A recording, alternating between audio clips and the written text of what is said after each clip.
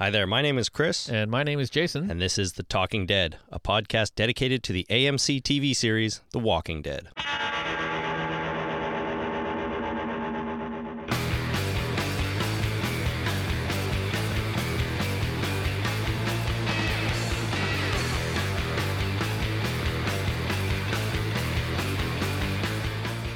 Hey everybody, welcome back to The Talking Dead. This is episode number 29 for November 1st, 2010. And do you know what that means? I do know what that means. It means that the show, at least the premiere, has now broadcast. Of course, it was on the air last night. If you were unaware of that, well, you're probably not listening to this podcast. Probably not, Everybody out there, I assume, has seen it by now. It seems like a lot of people saw it ahead of time because there were alternate ways of seeing it. But you know what? We've watched it on TV. The world has now had the opportunity to see it, and we have lots and lots to talk about. Lots to talk about. It's very exciting. So should we just get right into a recap of what happened, or should we give a few general thoughts first? I think we should do the recap and then give some general thoughts afterwards so that we have some context for these general thoughts. Very good. All right, then. So probably no news this week, but we'll talk about what happens or what's coming up next week. Yep. Although there is a lot of news out there. The reviews and stuff were just piling up on my desk before we started doing this. Your secretary's bringing in all the news and putting them on in your inbox. Yeah, she was. Your yeah. inbox is full now. Yeah, my 3-year-old secretary. I get her to manage all my email for me. That's probably a good plan. Good idea, eh? Yeah. All right, so let's get right into the episode. It's the first one. We open with a police car coming down the highway to a stop. Rick steps out holding a gas can, and he starts walking through sort of a devastated kind of wrecked area, overturned cars. It looks like there was a camp there, and he's making his way down to a gas station looking for gas. Mm-hmm. Good plan, actually. Good plan. When he gets there, he finds a little zombie girl played by Addie Miller. He doesn't know she's a zombie right away, though. Nor does he know her name. No, I know, but I'm saying the actress is Addie Miller. Yeah. I didn't think we'd see this scene right off the top. No, neither I knew did it was coming, but I didn't think we'd see it right off the top. So anyways, he calls out to her, identifies himself as a police officer. She turns around and, well, darn it, she's a zombie. So he blows her away. He really does. He feels bad about it, though. You could see it in his eyes. You really could. You could see he was very, very disappointed when she turned around and she was, all mangled and gross and disgusting and bloody. So right. She starts coming at him. He pulls his gun and he pops her right through the forehead. Yeah. She's I did a count, and she's zombie number 6 that he encounters. Oh, okay, good. I assume it's number 6. I mean, it was out of order, but when he does meet her with all the other ones that he's met, that's by my count number 6. Number 6, but the first child zombie? First child zombie, yeah. So, probably, a little difficult for him to just shoot her in the face like that. Right. Were you surprised? I mean, we sort of knew this was going to happen, but were you surprised to see, almost the first thing on screen, a child getting shot? And quite violently as well. And it was graphic. Like she actually, you could see the blood splatter on her head, and she fell backwards, and it was pretty graphic. Graphic violence against children. I was a little surprised to see that level of violence in that scene. Yeah, I mean, I knew it was coming, but I didn't know we'd get to it so quickly. But they really don't ease you in. No, they do not. They just get right to it. So after that, we get the opening credits. Now let's talk about them for a second. Music was cool. It was. Composed by Bear McCreary, I assume. Yep. Now, how do you think these official opening credits compared to the fan-made comic-based ones from a few weeks ago? This is what I was worried about. I mean, the credits were fast. Like, you barely had enough time to catch the names that they were displaying on the screen. They were very, very fast. It wasn't very long at all. And I think the fan-made credits, I loved it so much. I agree. I think they were better. I do think they were better. Different style, obviously, way different style. The official ones were just a lot of shots of empty streets. Yeah. Nobody there, just panning across. Setting the tone of the show. Very much giving you a feel for the desolation and the isolation of everything now that everybody is gone. And, the fan-made ones were just so creative, such a They great were. use of the comic, and I liked the song, and the way he put them together just worked so well. The only problem is that those fan-made credits were pointing towards the graphic novel and not towards the show. Yeah. Right? So you can't do that. They didn't make any real reference to the graphic novel themselves. No animation, no graphics, that kind of stuff. So no, they couldn't. I don't think they could be used in the show at all. But I love them, and the ones that were actually in the show were good. I mean, they were good. It was nice and fast, which I like. The music I thought was okay, and the imagery was it did set the tone properly for me. But almost a little too fast, though. I mean, I wanted to read the names a little bit quicker. I mean, like, I know them all, of course, right? But if you weren't, if you hadn't been following this show for a year already, you might not know the actors, and you might want to read those. And it was pretty quick. I think Joe Public doesn't really read those anyway. Yeah, like maybe. Just kind of filter out the names on the screen and away you go. Yeah, maybe that's true. I don't know. But then again, you have a show like Lost, like just has that one quick Lost thing, but then they show credits for the next 20 minutes. Yeah, they do. So they do. The number of people working on the show. So this, I think that they had to get they wanted them to be fast, but they wanted the names to be there as well. So I think it was a good compromise.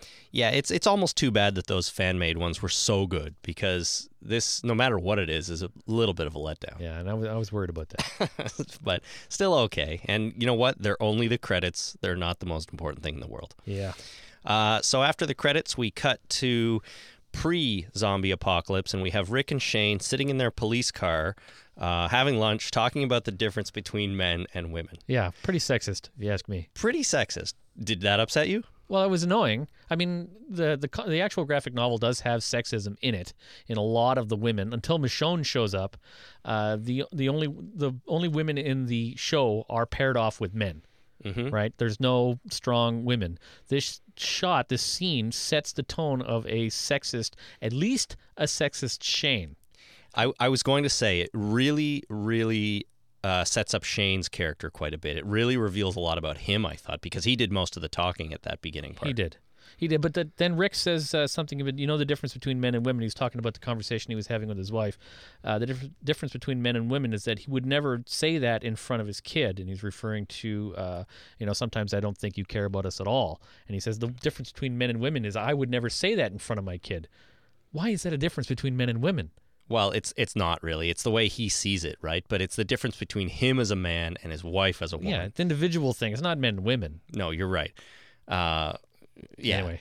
You're right. It kind of was expanding it into a greater scope than it needed to be. Yeah. That bit. Anyway, I think Shane is sexist, and that's fine, and it sets the tone for him. But I just don't think it should necessarily set the tone for the show. The important thing to take out of that conversation, though, was that Rick and Lori's marriage was not going so well. No, it was not. They're in trouble. They seemed to be having some problems, and it was winding down, for lack of a better word, maybe? Going through a rough patch. I don't know about winding down, but going through a rough patch. Rough patch. All right. So, but that's the big setup point right there. Yeah.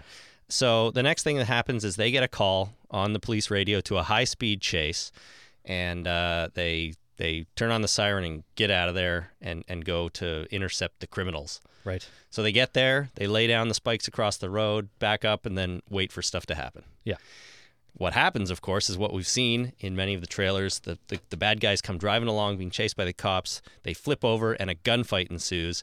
The thing I noticed here is that even when the other police officers were joking around about being on a cop show, yeah, Rick was always a professional. He was, and that actual that quote he had was just make sure you have a round in the chamber and the safety off. Mm-hmm. I thought that out of context seemed a little out of place. Like in the trailer, I thought it was he's a little too cocky. It's a little too condescending. Yeah. But in the actual context, he is being condescending to a specific individual because obviously he's an ass. He doesn't like him, which we'll get to more of later. Yeah. And yeah, they're joking around in a serious situation, where people could get killed. Yeah, so I think I was really glad to see that condescension in context was awesome. Out of context, it seemed a little kind of weird.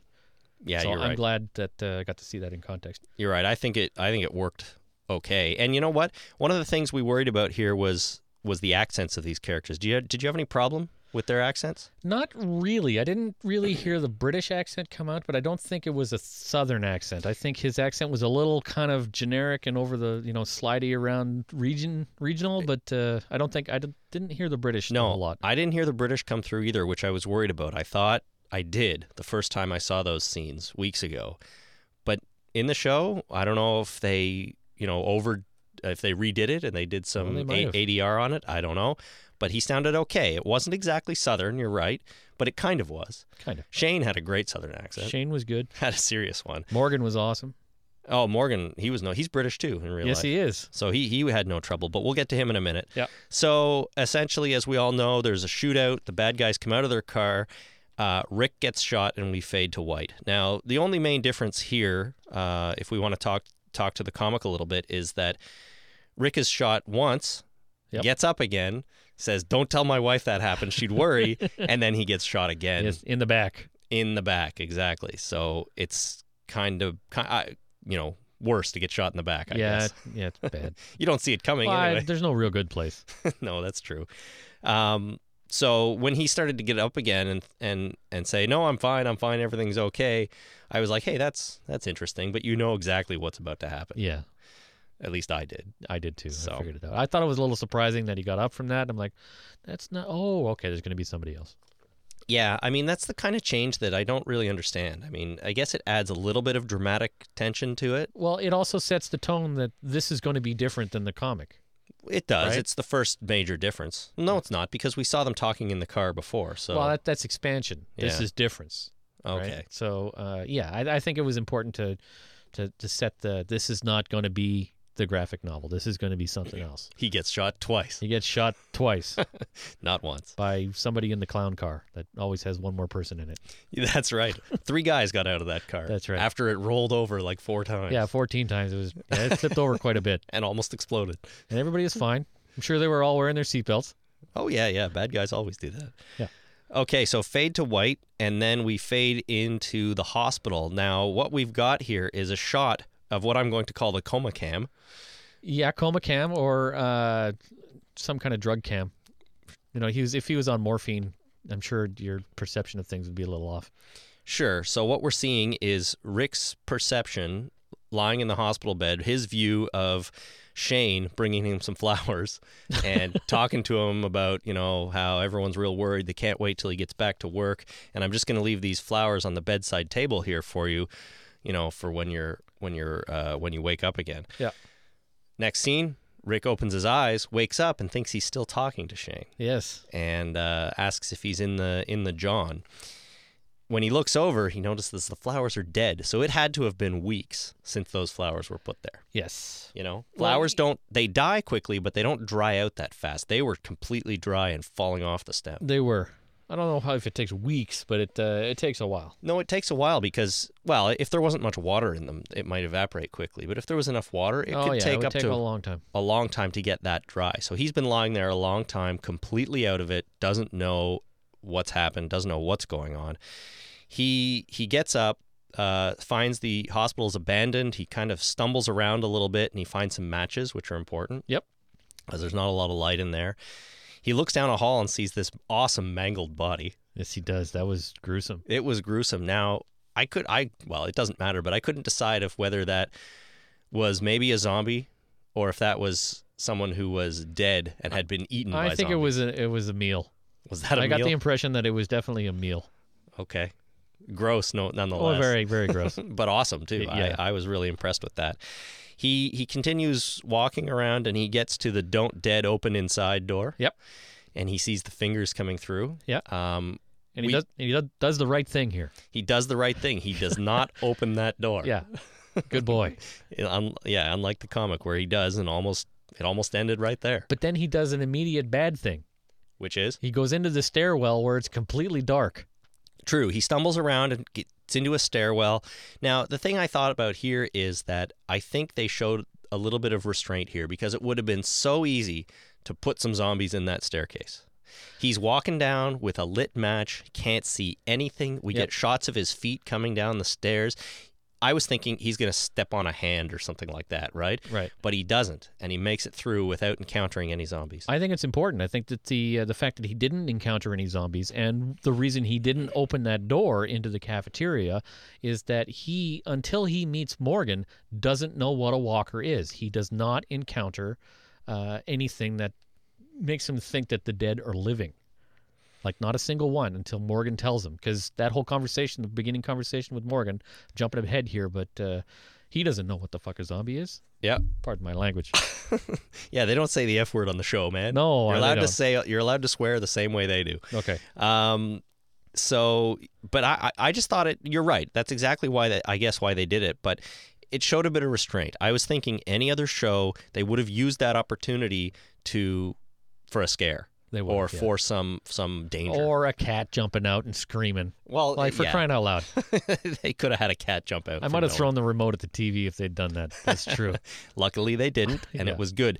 So he gets out into the loading dock or a parking lot, and it's just full of dead, wrapped up bodies. Dump truck full of bodies. Dump truck full of them.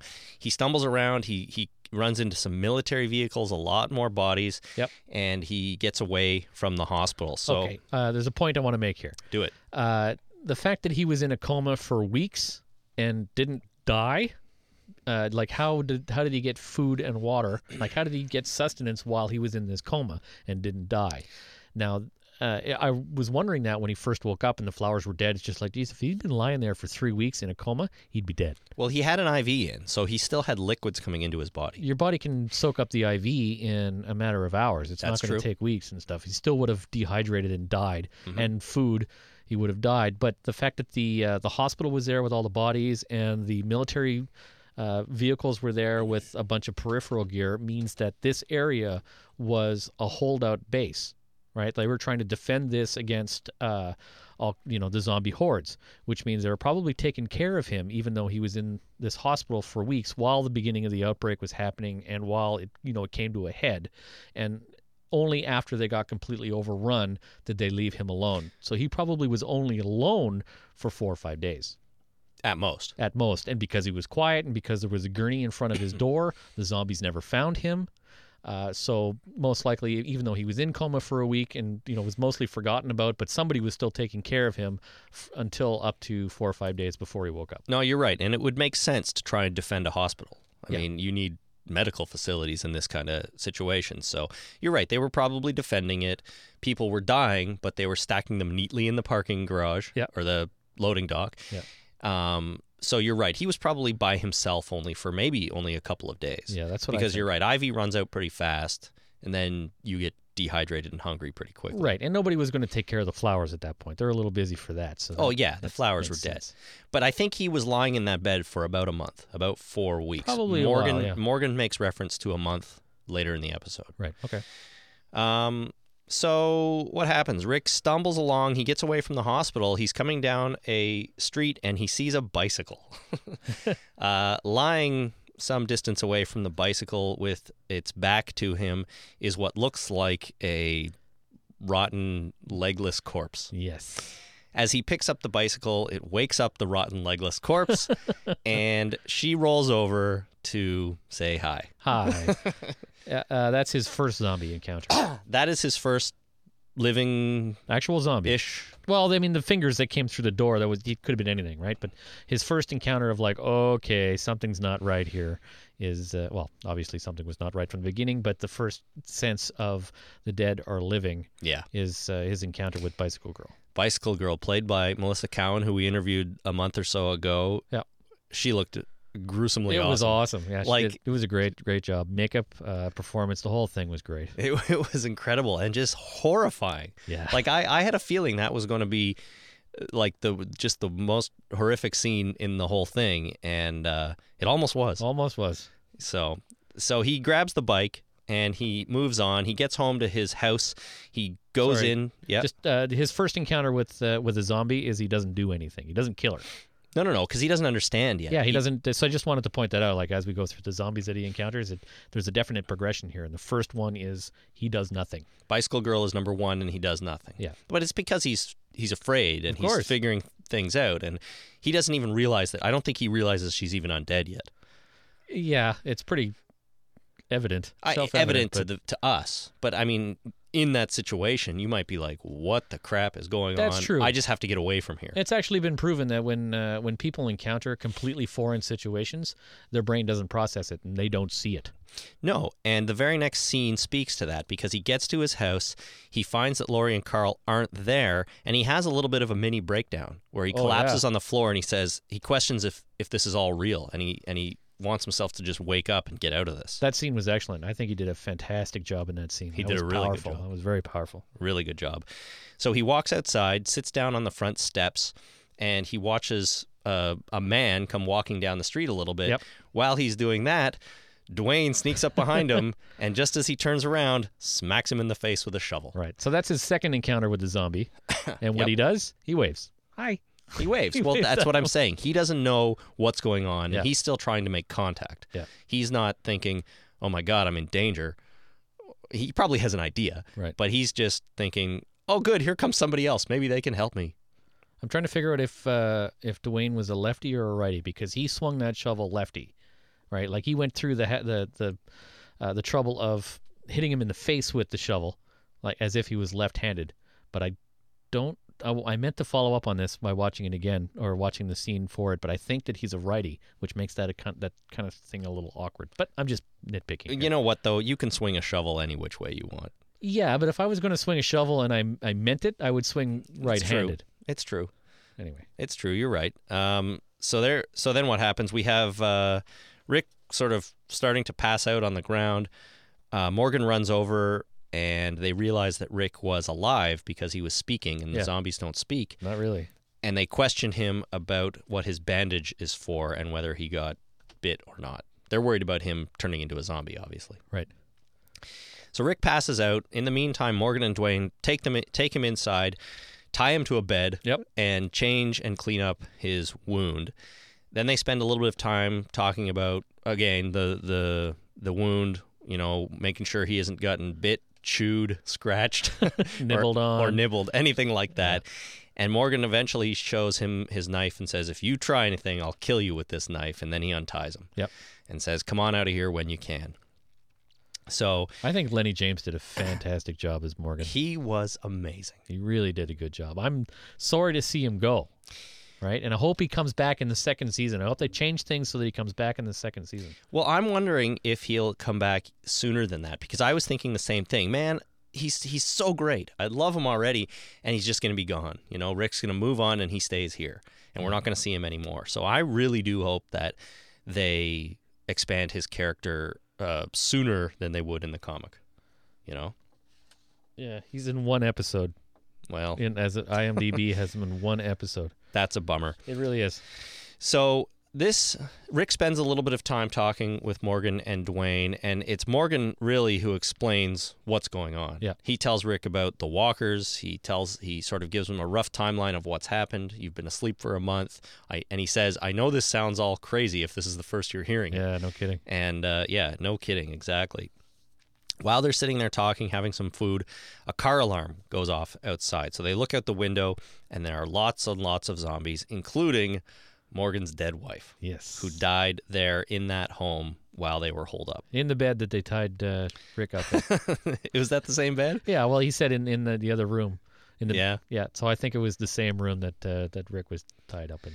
So Morgan and Dwayne kind of retreat into the house a little bit to be with each other, and Rick continues looking out the window and eventually out the peephole in the door because she walks up to the door and starts fiddling with the knob. Yep. She's obviously got some residual memory of where she last was as a living person. Yeah, I think that they set that up rather nicely. Yeah, they set it was set up a couple times in the episode, I think, here and once or twice more as well. Morgan says that he should have put her down, but he didn't have it in him. No kidding. So the next morning, they walk out of the house, and Rick, first thing he does is smash a zombie in the head with a baseball bat multiple times. Practice. It's just like, okay, there's a zombie out there. You need to deal with it just to get some idea of what you're dealing with. Here, put this on so you don't have any splatter in your face. So he puts on a face guard. Yeah, so is Morgan's wife zombie number 3 and that one zombie number 4? No, this is zombie number 3. Like I'm saying encounter as in, that horde of zombies I wasn't really counting. This is, personal interaction with the zombie. So this is number 3. This is number 3. He wastes them. Yeah, he wasted. By this time, he knows what's going on. Well, he feels sick, too. Like, I just bashed a human in the head with a baseball bat. Good Lord. Oh, it'd be tough to do, even if they're undead, for me.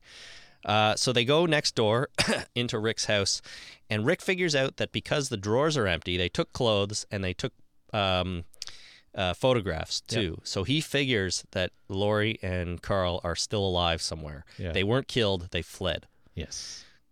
Smart. Yeah, good logic. Good investigation skills there, Rick. He's a police officer. He needs that. Dwayne says that they must be in Atlanta because that's where the government said to go, and that's where the Center for Disease Control is. Yes. Which is interesting because I don't think that was ever mentioned in the comic book. No. They just said go to Atlanta because we can defend a city. Yep. We can't defend little towns all over the place. Interesting that they brought up the Center for Disease Control. I wonder if that will play a bigger part in this season. It could. I have a feeling it might. So they head to the police station to get some supplies like guns and cars and ammo and stuff like that. When they get there, they realize that the showers still work, so they have a really, really jubilant shower. Yeah, they really enjoyed showering together. They sure did. But hey, man, after a month, I would too. Yeah, that'd be good. Whatever. They load up on weapons.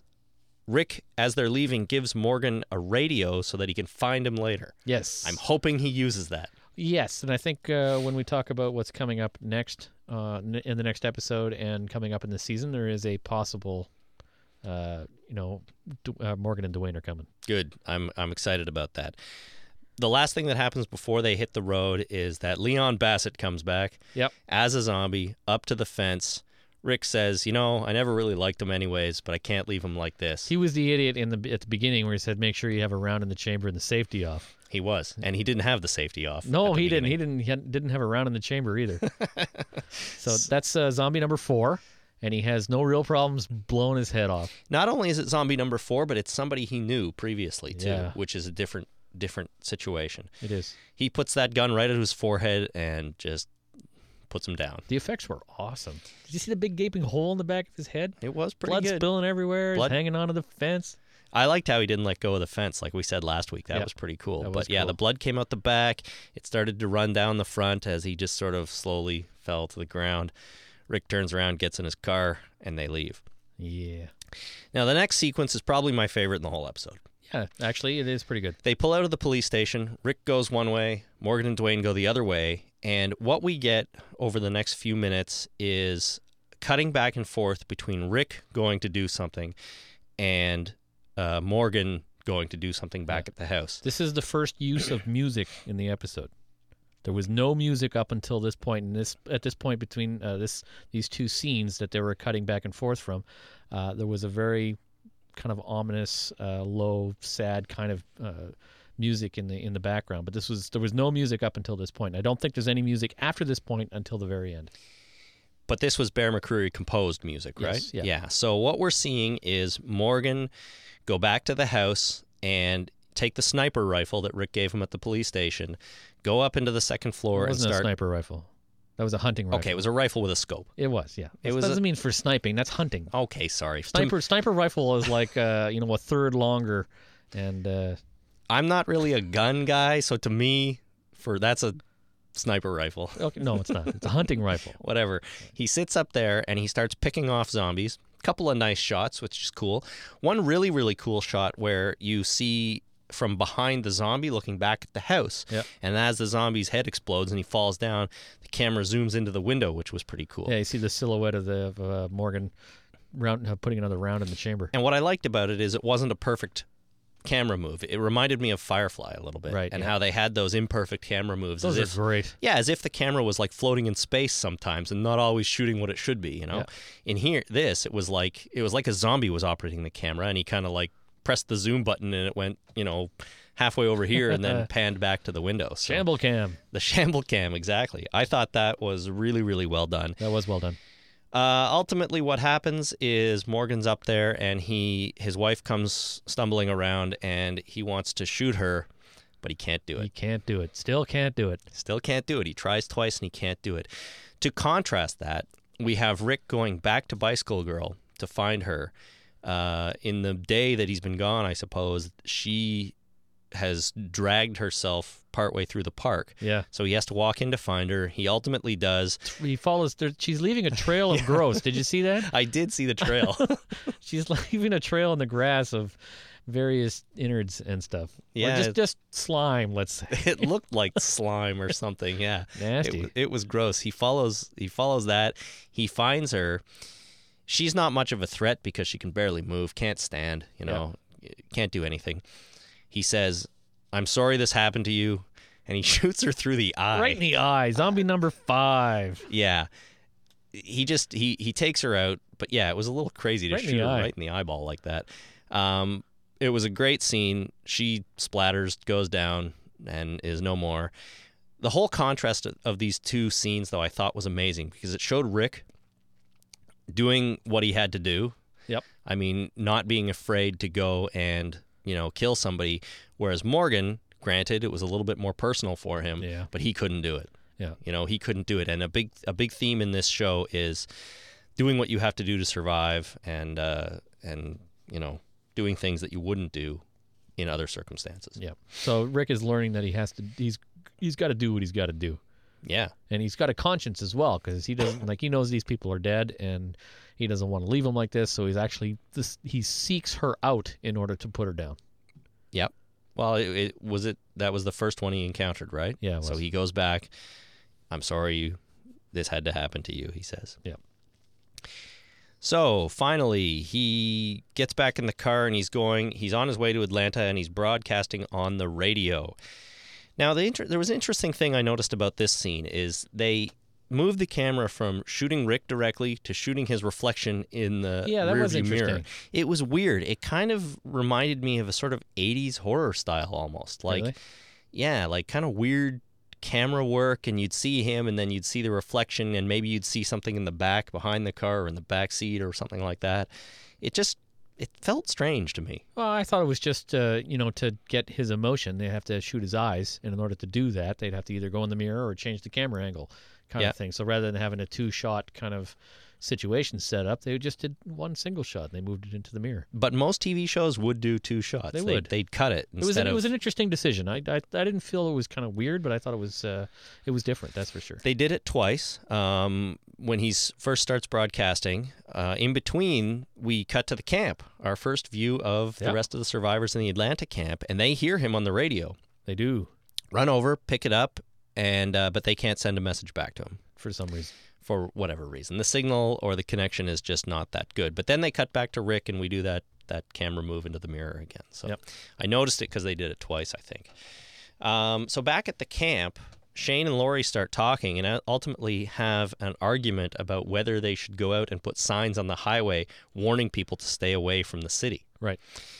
She offers to do it, but he says, "Nope, I can't let anything happen to anybody. I'm in charge." Seemed like a bit of a dick leader. He's a chicken shit. Well, maybe he is. He doesn't want to leave the camps. Like, we're camped out here. We're fine. I don't want to put anybody in danger. Let's just stay right here. I mean, that's important because it sets up the whole issues between Rick and Shane about, vying for leadership of the whole thing. But, he's setting him up just like, no, we're staying here. Everybody stays here. We all stay here. Everybody stays here. Yeah, but he seems like a bit of a hard ass to me, I thought. Well, yeah. Not like a friendly leader, kind of a bit of an asshole leader. Yeah. Anyways, Rick... Do what I say and like that you do what I say. Right. Do what I say. Shane and Lori end up in a tent, and he convinces her that it's a good idea, that nobody leaves. Yep. And then they start making out. They sure do. So there we have it. Felt awkward, though.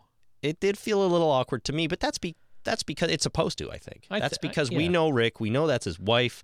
She thinks he's dead, but he's coming, and we know he's going to get there. And then she's like doing it with this other dude. Yeah, and it's at this point we don't know that that's Lori. Like, nobody said her name. Nobody said Carl's name. At this very point, we don't know who that is. That is Shane's girlfriend, as far as we're concerned, that doesn't know how to turn off a light switch.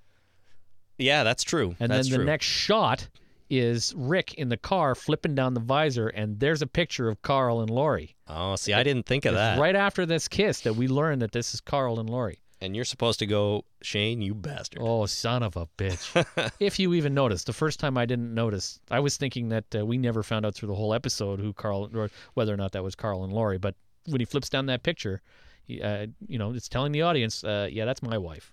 Yeah, seriously, no, that's awesome. I didn't really pick up on that because I already knew it, right? Yeah. Cool. So we cut back to Rick. He runs out of gas. He gets out of the car, walking with his gas tank that we saw at the beginning. And his bag full of guns. It's important to have a bag full of guns. Absolutely. A lot of good it did him. Well, we'll get to that. He walks up to a house to try to get some gas or find anybody, and he looks in the window and finds that the family has killed themselves by shotgun. Okay, now here's a question I have. I didn't think of this through the whole, from the first time we saw this scene. I have a question about it. Who wrote the God Forgive Us on the wall with what blood? I was wondering that my second time through. Why would you, A, write it in blood, and B, why would you write it at all? and who did it? Yeah. I think maybe he must have obviously somehow done it with the gun. Oh, you mean to blow his head off and it just magically... He blew his head off and it made the pattern of God. Maybe he wrote it in... cooking oil or something before, right. And then the blood just kind of stuck to the cooking oil and fell off everywhere else. Actually, to do that, you'd have to write it. You'd have to cover the entire wall in cooking oil and clean off the spots so that the parts that hit the cooking oil would just slide off. Let's go with that. Yeah, sure. It's just as plausible as two people killing themselves and the second person taking enough time going, yeah, he shot himself in the head there, but I'm going to have to write a message on the wall with his blood. Yeah. That's not disturbing at all. No, not at all. But it's effective. Yeah. In the scene, and that dude with half his head missing was effective too. That was pretty effective. Write it on a notepad with a pen, for crying out loud.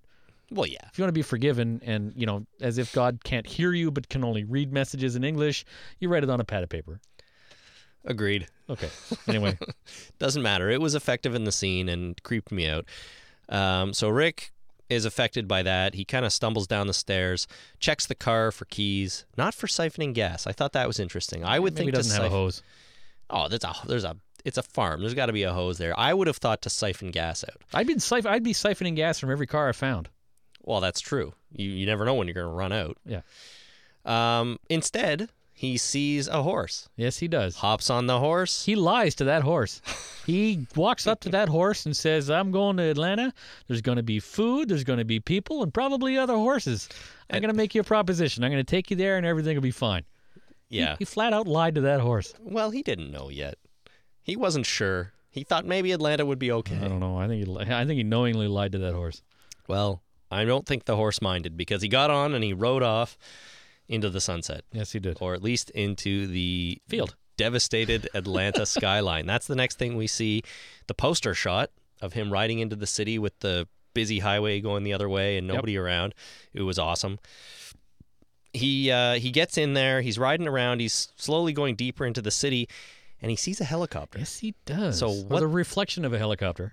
What the hell was going on with the helicopter? I don't know. That's very interesting. That's certainly not out of the comic. It's definitely new, and it sure indicates to me that there is some sort of authority still operating here. Or somebody with a helicopter.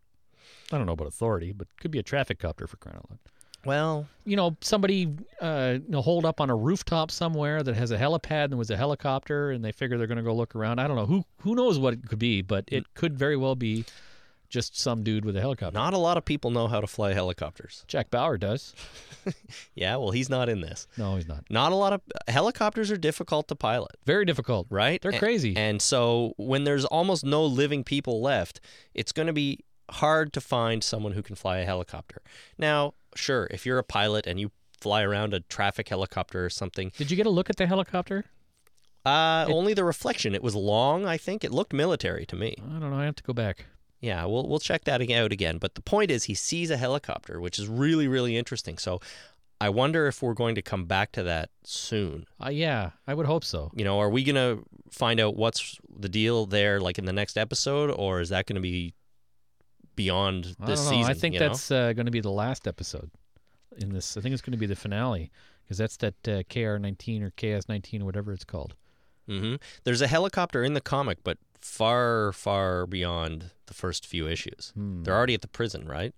I don't remember. Yeah, they do. They leave the prison. They go to Woodbury, or they go to the Walmart or something like that to get supplies, and they have to follow. Then they see a helicopter and decide to follow it, and that leads to Woodbury. But anyways, so interesting that he sees a helicopter, but he doesn't have much time to think about it because at this point he's deep into the city and there's a few zombies around. Yep. He comes around a corner, and there are thousands of zombies. Hey, look, a horde. Yeah, a horde. So he's out of there. He's getting away, but there's just too many of them. And ultimately, he gets bucked off the horse and ends up underneath a tank. I feel bad for the horse. Like, just the actual horse being mauled by extras. You know, they were grabbing him, and, you know, I know it was a stunt horse, and I know it's trained for this kind of thing, but I still felt bad for the horse. Once it was on the ground, it wasn't a real horse, though. No, of course not. But right? Horses are trained to fall down, right? So obviously the horse was trained to fall down. It probably fell down on sand because they didn't show it falling on pavement. But still, I don't know. I just felt bad for the horse. Well, it was an acting horse. It's fine. He knew what he was getting into. Well, they did put a disclaimer at the end of the show that no animals were harmed in the making of this zombie movie. Except for that one horse. Except for the one horse that the extras ate. Yeah. So when Rick comes around the corner on the horse and he sees all those zombies, you know what it reminded me of? Stupidly? What? Han Solo running through the Death Star, comes around a corner, and there's a huge room of stormtroopers, and then he turns around and runs the other way. Which they expanded when they remastered them. You remember that? They added a whole bunch of more stormtroopers? There were like 4 or 5 originally, and then they put an entire squadron of them in the remastered Star Wars. But for some reason, that stupid scene is what it reminded me of. That did pop into my mind. Now that you mention it, that did pop into my mind. Anyways, Rick ends up under a tank trying to get away. He's lost his bag of guns, unfortunately. Yes, he lost his bag. He dropped them. Now something else interesting happens. Mm-hmm. He's shooting zombies, and just before he ends up climbing into the bottom hatch of the tank, the gun goes to his head, and he says, "Lori, Carl, I'm sorry," as if he's about to shoot his head off. Yeah, and then he sees the hatch. Which is, I find it weird that it's the first time he saw the hatch. But I wasn't clear on what was happening here. It seemed almost like we were seeing what he was thinking rather than what he was doing. Why? I don't know. Because I don't see him doing that. Like I know he's in a situation where he might not be able to get out of, but still. I was wondering, first of all, how he was going to get from under the tank to in the tank. Because, I don't know if they have those bottom hatches in the Abrams A1 tank, but they might. They very well could. And I find it weird that he saw the hatch only after he was already looking up and he already put the gun to his head. He's like, "Oh yeah, hatch." So it seemed to me like it was a magic hatch. It seemed a little bit like a magic hatch. The whole scene felt off though to me. I don't know why. It was good. I'm glad he got in there, and then it got awesome after that. But yeah, it was just weird. Like I'm surprised that they if Rick actually did that, I'm surprised that they sort of made him go there. Right. You know, he's supposed to be our really, really strong leader guy. He's not the type of guy who's going to kill himself, even faced with that kind of unwinnable situation. I think that any sane, reasonable person would. Because, I'm going to be turned into a zombie, or I'm going to be eaten alive, or both. I'm going to blow my own head off just to save myself the trouble of any of that crap. To just not worry about it. Yeah. You know what, though? It occurred to me while I was watching it the second time, there's not a lot of room under that tank. And he was shooting zombies, and they're just lying there, right? Yeah. He wouldn't have to shoot that many around him before there was a buffer of dead zombies around him.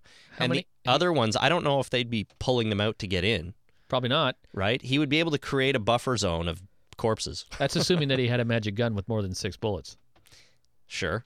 He only had his revolver with him because he left his bag of guns on the ground when the horse got flipped over. That is true. Does that kind of revolver only hold 6 bullets? Yeah. Well, so that might not have worked. He might have had a couple of extra, rounds in his pockets. Like they have fast loaders that they can load. Still takes a couple of seconds to load. But I didn't count the shots, but I think maybe he only shot 5. And so he saved the last round for himself. Yeah, maybe. Which he went to do. And then as soon as he got in the tank, the first thing he did was pull a pistol out from a apparently dead person. Yes.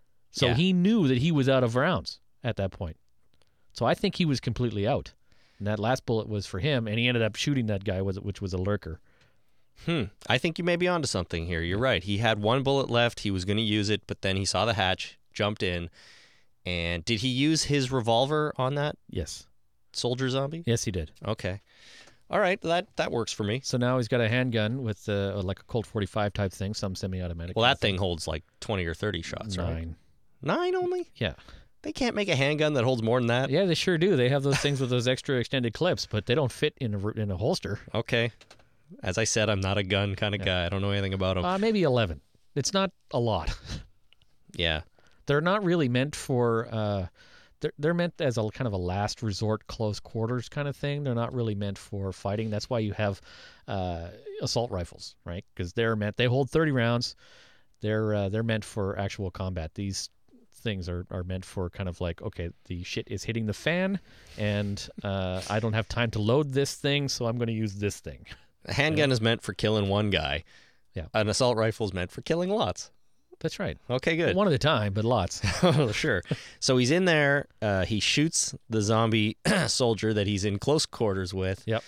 And he goes deaf because it's really, really loud. Really, really loud when in you there. shoot a gun inside a tank. Yeah. Which is good. That's one of those little bits of realism that I like in shows. I like that too. I really like that they did that. If this was a Steven Seagal movie, he probably could have emptied 45 rounds into that zombie inside the tank and not noticed. That's probably true. So I'm glad that was in there. He closes the top hatch, seals himself in, and he's thinking, what do I do now? You could tell he's starting to lose hope a little bit because he sort of just like puts his head down on his gun.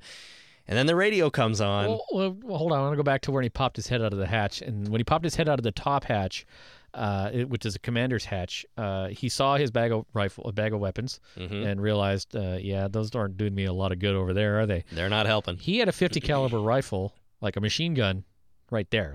Like he could have just grabbed onto it, but obviously he didn't know what he was doing. You don't know how to cock that thing. But then he could have like laid waste to a hell of a lot of zombies there, which they might do in the next episode.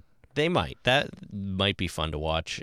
But again, doesn't know how to use it. Could be out of ammo anyways. Yeah, might not is. work anymore. A lot of things could go wrong. I mean, if it were me, I probably would have just closed the hatch too. Yeah, and probably. Said, I'm gonna sit in here for a few minutes and think about what to do. Now, do you know? Have you ever seen the inside of an Abrams A1 tank? Is there really that much room in there? There was a lot of room in there for him to move around. Well, there was a lot of room for. It seemed like you could fit 2 or 3 guys in there. Yeah. Yeah, it seemed like there was. If any listener out there has actually seen the inside of an Abrams A1 tank, let us know if that's actually what it looks like. Yeah, I have no idea. Because it just strikes me as there'd be enough room, because the Abrams A1 comes with an autoloader, right? There's no dude loading the rifle. So there's only 3 guys in there. There's a driver, there's a commander, and there's a gunner, right? So there's more than enough room for 3 guys in that tank. There's usually, I was thinking that an Abrams would just have 3 seats, right? And they'd be communicating via some kind of headset or whatnot. But there seems like an awful lot of room in there with a magic hatch in the floor. It's a magic tank. Yeah. It's what is it, Abrams? Abrams A1. Abrams, maybe it's the A2 with extra room and a magic hatch. Yeah. Well, the next one's only going to have 2 seats because they probably don't need a gunner at that point. Probably. The thing can, and then they won't need a driver because they'll be able to pilot themselves, those tanks. No, they'll always need a driver. You don't want to concentrate on both where you're going and where you're shooting. That's crazy. No, I mean, the tank can just go, it'll know where to go. Not unless you tell it where to go. All right. That's that aside. Anyway. Rick's in there, and the radio comes on, and hey, it's Glenn. It's Glenn. But we don't know it's Glenn yet. Oh. He says, hey, you, dumbass in the tank. Is it cozy in there? Yeah, cozy in there. We cut to outside the tank, looking straight down as the camera pulls up, and we see a big crowd around the horse eating it. We see zombies everywhere. Yeah. And that's it. The only problem I had with that shot, which was awesome, the fact that it pulled way up like that, I thought it was great. And the music I thought was excellent. The only problem I have was the zombies that weren't climbing the tank and the zombies that weren't eating the horse were very evenly spaced. Well, there was a lot all over. Yeah, I just thought that there would be more clumping. Maybe. They don't hold hands when they walk, I don't know, but they hang out in hordes. Yes, so they obviously like each other for some reason. I guess so. Yeah. The song playing at the end there, in case anyone is Space Junk by Wang Chung. Oh, Wang Chung. There you go. Maybe we'll play a little clip of that. God love Wang Chung. So that's it. That is the first episode of The Walking Dead. I thought it was amazing. Did you think it was amazing? I thought it was amazing. I'm trying to read my note here. I'm like, no Lunkins? but it actually says no lurkers. But then I remembered there was a lurker in the tank. Sorry, That's right. Momentarily distracted. No, I thought it was fantastic. I thought it was expertly executed. I thought it was very well done, very well paced. I was worried about the pacing because just the long involved beginning with intensity with a bunch of zombies at the end. I knew that was coming, and I didn't know if the pacing would be even, but I thought the pacing was great. Thought the sparse use of music was excellent. Yeah, that was really well. The score and the soundtrack was really, really nicely done. You're right, and most excellent. Most excellent. I loved it. I can't really think of anything I didn't like. I mean, I'm curious about a couple things like the helicopter and the scene where Rick almost shoots himself in the head under the tank. But you've sold me on that now. You've convinced me on that, I think. And I think it was just really, really well done. Andrew Lincoln did a fantastic job. I think so too. As Rick Grimes. Even though there were a lot of other characters in this, it felt like a one-man show a little bit. It did. You know, it was him reacting to this. I guess he was all by himself coming out of the hospital, getting home. He has interactions with Morgan and Dwayne. But even then, they were amazing. But even then, it feels like, Rick was still just kind of figuring things out on his own. Yeah, it was an Obi Kenobi character, right? He was just kind of like, okay, I'm going to teach you the ways of the Force, and you go, fight the dark side. And then you go on and fight the dark side. Very good. Just like Han Solo when he came around the corner. Okay, there's lots of Star Wars references here. Well, I have a feeling one or two people involved in this are probably Star Wars fans. You think Shane is Chewbacca? No, he's not. Or is he Han Solo? Uh-oh. Well. Then we have to translate it into the Bible. We'll do that later. Let's not do that. Let's not do that. All the actors were great, especially Rick and especially Lenny James, I think, as Morgan. I really do hope we get to see more of him. I can't think really of anything I didn't like here. It might be the best pilot I've seen. Lost. I loved the pilot for Lost. Yes. I only had two issues really. One, then they're minor little things, like the magic hatch in the bottom of the tank was the one thing that really bugged me. And when he was walking into Atlanta and he saw the burned out buses and all that kind of stuff, the short distance and the middle distance were all full of like a bunch of crap and all that kind of thing, but the far distance, everything was clean. Did you notice that? Beyond a certain point, beyond a certain street, there was nothing, and all of a sudden in this one spot was a whole bunch of crap. No, I didn't notice that, but I guess that's a product of shooting on location. Yeah. You can't destroy the entire city. You can't do the whole city. You can only do so much, and I think they did it really well. It's just that, I noticed things like that. At least it wasn't a matte painting, because sometimes they do that, and it just irritates the hell out of me. There's nothing worse than matte paintings, I'll tell you. I'll take a look for that, because I'm going to watch it again, I'm sure. So I'll take a look for that. That I don't know. Maybe it'll bug me when I see it, but I don't know. So the zombies were amazing. They were. Melissa was fantastic as Bicycle Girl. Mm-hmm. Really, really creeped me out. But my favorite sequence in the entire thing was the sequence where we had Morgan trying to shoot his wife and Rick going back to shoot Bicycle Girl in the eye. Right. Yeah, that was a pretty powerful scene. It was really powerful, really emotional. The music was fantastic, and it defined the characters as much as they could be in one episode, I think. Especially Morgan, but too bad we're not going to see him again, but Rick too, who I think we're going to see again. Yeah, we hopefully. Hopefully.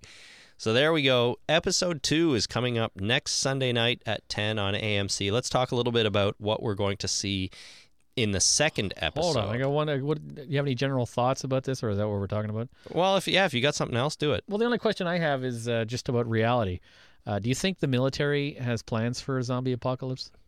Like, actually just, even for fun, as an exercise for students maybe, but just, come up with a military plan for a zombie apocalypse where it doesn't even have to be a zombie apocalypse for an outbreak or, extremely widespread riots that happen all at once across the country. You think they call it the zombie plan, or maybe they hide it in something else, but... My feeling about the military is that they don't have that kind of a sense of humor. Well, I'm not so sure. What I know about the military is what I see in movies, all right? And they're all pricks. But they game things, right? There's a whole Sure. the whole sections in the Pentagon that just come up with ideas for scenarios and they plan for them. Like they just come up with a game plan for any kind of scenario that they can think of. Okay, Because I don't think the military is very good at thinking on their feet. Not in a strategic level. In a tactical level, yes, but at a strategic level, I think that they have to have a plan in place or they're screwed. Okay, maybe. I could see them having some sort of plan for mass rioting, widespread, complete anarchy rioting. You Look know, what the whole happened country in New Orleans when the dam broke. Like, it took them days to get down there, for crying out loud. And that's just a simple, hey, we got to get these people with this stuff from here to there. Oh, that's going to take 3 days. Right. Which means that they probably have plans for nothing. And if and if there ever was a zombie outbreak or something similar, we'd all be screwed. I don't know. I'm thinking maybe even, students at some kind of war college are thinking, okay, zombies are very popular. Hey, all these TV shows are putting the military in a bad light because they can't deal with this crap at all. So let's come up with a plan so that if ever it does happen, wink, wink, nudge, nudge, we got an idea of what to do. Maybe students, sure. Nerds probably have done this. Yeah. Of which we are too. Well, I'm sure there's military strategic planning nerds. They probably think this stuff is great. It's like playing games, but you play games with situations. You game things. It's fun. Okay, well, I don't know. I'd do it. I might too, but I don't know in the real world if the term zombie has actually come up in a military war room. Military lexicon does not include easy words for things. It's probably planned, strategic, multi-situational outbreak, whatever. Plan B. Or they've got, or zombie's an acronym for something. Dave, if you're listening, come up with an acronym for zombie. Zoological. That's the only Z word other Why than not? zebra that I can think of. It's probably not zebra. The zebras are overtaking. All right. That's it. That's fine. That's all I wanted to talk about. Okay, well, I think that if there is ever a real zombie outbreak, I don't think the government knows what they're doing, and we're all screwed. I'm hoping. Can we talk about episode 2 We now? can talk about episode 2. It's called Guts, and Guts. here's the episode recap, or at least the preview from AMCTV.com. Rick unknowingly causes a group of survivors to be trapped by walkers. The group dynamic devolves from accusations to violence as Rick must confront an enemy far more dangerous than the undead. So, each other. Yeah, humans are very deadly. The humans aren't getting along, obviously, and he needs to bring them all together. Well, from what I've seen in the trailer for episode 2, he manages to piss off Andrea. Yeah, he probably does. isn't a great idea. No, but she doesn't know how to shoot a gun yet. She'll learn. She will learn, and I'm sure that she and Rick probably become very close as the show goes on. Maybe if she doesn't know how to shoot a gun yet, she doesn't take the safety off and she tries to pull the trigger on Rick, and it doesn't work. Yeah, maybe. That would be something. Yeah, that'd be very interesting. So there was a video preview of the next episode that ran right after the first one. We see Rick running out of the tank through zombies, picking them off as he goes. He almost shoots Glenn. Yep. What does Glenn say? Don't shoot, not dead, or something like that. Whoa, not dead. Yeah. Good old Glenn. Yeah, we see Shane talking to the rest of the group saying, we can't go after them. We cannot risk the rest of the group. Still chicken shit. I guess so. Doesn't Boy, want to move. You don't really seem to like Shane that much. Well, he's a problem. Well, he's going to be a problem. Yeah. Cut to Andrea and the group in the store, and she says, we're all dead, all of us. And then we see them escaping in a truck and through the sewer. Nice. I have a feeling that the entire second episode is just them escaping from Atlanta. Getting out of Atlanta. Yeah. And then in Reunion. And Reunion at the very end. That could be. At the very end. I thought maybe there'd be more to it because it's called Guts. So we also have the zombie gore smearing scenes as well. Ooh. So maybe Rick meets up with Glenn. Yep. And they're just together for a while. They have to do the zombie smearing stuff, and then they meet up with everybody else. Ooh, that would make me annoyed if they came into the store smeared in zombie guts. Yeah, really. You just led them here, and you stink? Man. Not a good first impression. No, it is not. We're also introduced to some of the other new characters, like T-Dog yep. and Jackie. And Jackie. I think. So that'll be interesting. That'll be our first new set of characters. Miranda. Other than the police officers, I guess. Yeah. Who else we got? Miranda? Yeah. Who's she? T-Dog, Jackie. She's another one there. All right. So that'll be cool. But yeah, I'm thinking the whole episode will be escaping, and then we get reunion at the end. I think so, too. And then we'll move on from there. Any other predictions or thoughts for episode 2 coming up? Yeah, actually, episode 2, it looks like Merle, played by Michael Rooker, takes over the camp. Did you see that? I didn't see that. Michael Rooker shows up and grabs somebody by the mouth and has a gun in his hand. So I think that the Vatos show up and overrun the camp where Shane and Laurie and Carl are and take over that camp. And that opens up that whole storyline.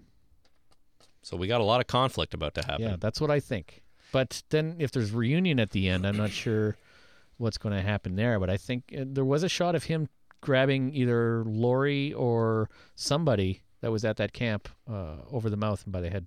Well, it can happen after reunion. Like, they can all come back and everything will be happy, and then But it said happens. It was taking place on the next episode. They showed that scene in the next episode clip.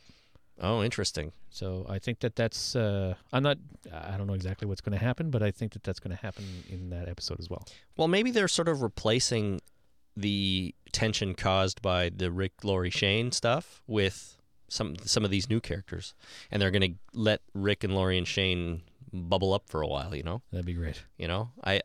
We know that's going to happen, so there needs to be some sort of tension created, and if they bring these new characters in to do that, that's what I'm thinking. Alrighty, so let's. You got anything else? Just not for the next episode, no. All right, we got some feedback. Oh, the season, the clip that they showed this season on The Walking Dead. Just one thing that Rick says is, "Don't kill the living." Oh yeah, that was good. So that's rule number 1. Don't kill the living. Don't kill the living. Wonder if they'll break that rule in season 1 or whether they'll wait till season 2. He breaks that rule pretty soon, I bet. Well, in the graphic novel, he broke it almost as soon as he made it. Pretty much. He makes that rule. It's like, okay, no matter what, we don't kill the living. The first thing he does is shoot Dexter in the head. Yeah, but only he knows. Yeah. Well, for a while, Still. anyway. All right, let's do a little bit of feedback here. Kyle posted on our site a comment. He said, just finished watching the last episode, and by last he means first. Oh my God, I cannot wait for the second episode. All right. So he loved it. I think we're all in agreement there. Absolutely. We have an email, not directly related to the premiere, but this is from Matt in California. He says, hey guys, I love the show. Keep up the good work. There's an actor on the cast named Noel Guglielmi. I apologize if I pronounced that incorrectly. He is a really good actor and usually plays a Hispanic gang member. He is probably going to be a member of the Vato gang you were talking about. He was in The Shield and has been getting bigger and bigger roles in more and more films. Also, in reference to the Vato gang, it could be indeed a reference to the actual gang, but it very well may be used as a word to describe the type of gang. Out here in California, when you say he is a Vato, it is used to describe more of a style or culture than an actual gang. Oh. So that's good information. Could be anything, really. So thank you, Matt. We will look out for that. I don't think we're getting any Vato gang activity until episode 4. Really? Because I've got... the one written by Robert Kirkman. Let me see here. So, because I've got Michael Rooker in 6 episodes, even though he doesn't show up in the first one, so what the hell. Yeah. Daryl Dixon shows up, which is... Okay, so Merle Dixon. Norman Reedus shows up in 4 episodes as... But they're not the gang members. Oh, then I don't know what the hell's going on. No. They're not the gang members. They are just other small-town hicks that show up and don't seem to get along. I think they overrun the camp. I think that's the impression I got from the trailers of what's coming up. Okay, maybe. At some point, I think there's some resolution agreed, or someone living is killed, and the camp comes back under the control of the characters we know, and then they have to worry about this gang. All right, maybe they just put that shot in the next on The Walking Dead, but didn't really mean it. It's possible. They do that all the time. Yeah. Alrighty. So how about Matt goes on to say he gave us a 5-star review on iTunes. Jason, what about some other 5-star reviews on iTunes? Well, we've got 2 5-star reviews. Do you know which one was Matt? Did Did he give his name? Because I've got one here from Kurt Factor X. That's not it. Great show with great hosts. I love this show. It's very entertaining and informative. I've been a huge Walking Dead fan since the first trade, and I can't wait until the TV series premieres. Well, there you go. Chris, Jason, and Dave do a great job with this show. They all seem like great guys. Keep up the good work, guys. That's awesome. Thank you very much. Thank you. And we also have another one from DPM SAR15. That's Matt. I don't know if you... Really? How do you know? He said that's his name. Oh, okay, good. Because DPM SAR15 doesn't translate into Matt unless somebody tells me that. All right, this show rocks. 5 stars. Awesome show. The guys are funny, work well together, and really know about and enjoy the subject of The Walking Dead and the zombie apocalypse in general. I've listened to all of the current Walking Dead podcasts and love this one the best. When the dead rise, head down to Northern California. We're ready to roll. Thank you, Matt. Well, I plan on coming to Southern California next July for some reason. Yes. Oh, I'm so there. Which we can talk about more next year. All righty. So look, that is it. We've seen the first episode of The Walking Dead. I don't know if it's the best show on TV, but I think it's my favorite show on TV. Well, what's your criteria for the best show? Isn't the best show and your favorite show synonymous? Well, no. Speaking objectively, it might not be the best show on TV. I don't know. I mean, there are a lot of criteria for going into that. But I'm referring back to the review that we mentioned a couple of weeks ago about it being the best show on TV. Well, it's got to be subjective. There's no objective view to television. I agree. You're right. It's my favorite. I can say that. Well, it's up there. It's pretty darn good. Pretty darn good. All 3, or at least probably my top 5 favorite shows on TV right now are from AMC.